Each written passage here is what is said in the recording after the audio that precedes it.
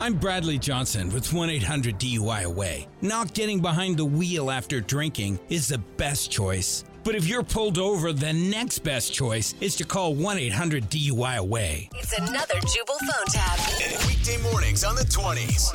Only on Moving 92.5. Hello? Hi there, my name is Seth McElroy, and I'm with Publishing. I'm looking for Clifton. That's me. Hey, Clifton. You sent us a copy of a children's book called The Puppy and the and a lot of us here at the publishing company fell in love with it. Are you serious? I am. Congratulations, man. I think we want to publish it. Oh man, I've been waiting. I've been waiting for this forever. Well, we think it could be a big hit. There is one thing I wanted to talk with you about, though. What's that? Well, if there's any way to put a little more death into it, that would be great. Did you say depth? No, I said death. D-E-A-T-H. Death? Death? Yes. Like death? Like, are you talking about like as in being killed? Yeah, that's exactly what I'm talking about. We do a lot of customer tracking here at our company, and the thought of literary death has been trending up big time with children ages 4 to 7. So if we could get some more death in your story, I think it'd be golden. I don't get it. I mean, this is a fairy tale children's book. Do you want me to put death in it? Are you Here, kidding I'll me? give you an example. You have a puppy in your story, right? Yes. Well, at the end, when you show him rolling around in the grass and barking and stuff, Yeah. well, we would have him do the same thing, just dangerously close to an edge of a cliff. No way am I going to make this is a children's book. I mean, there's no way I want to make a puppy roll off a cliff. Are you guys crazy? I understand your concern, but we wouldn't show anything graphic. It just puts the thought in your head like, oh my gosh, is this puppy going to die or will he live?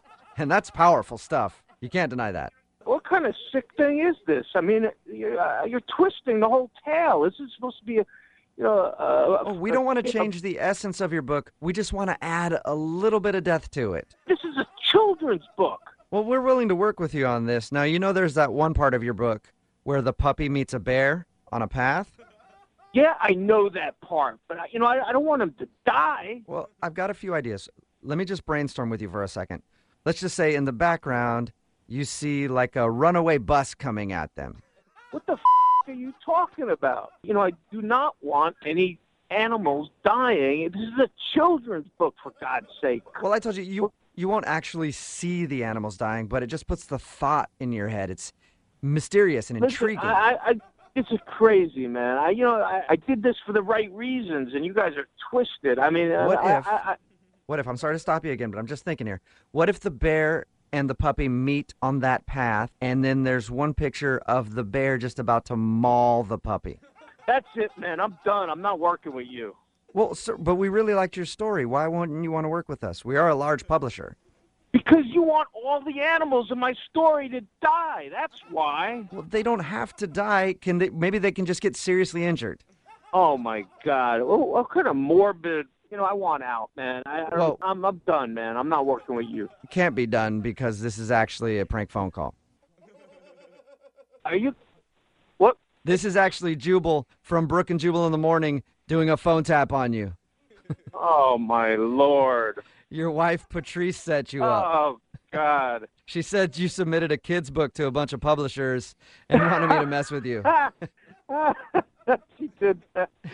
Yeah. I actually read your whole book in order to get ready for this phone call. How'd you like my book? I liked it a lot. I just think it needs like a little bit more depth, just like a scotch, a little pinch of depth. Oh my God. Wake up every morning with Jubal phone tabs. Weekday mornings on the 20s. Only on Moving 92.5.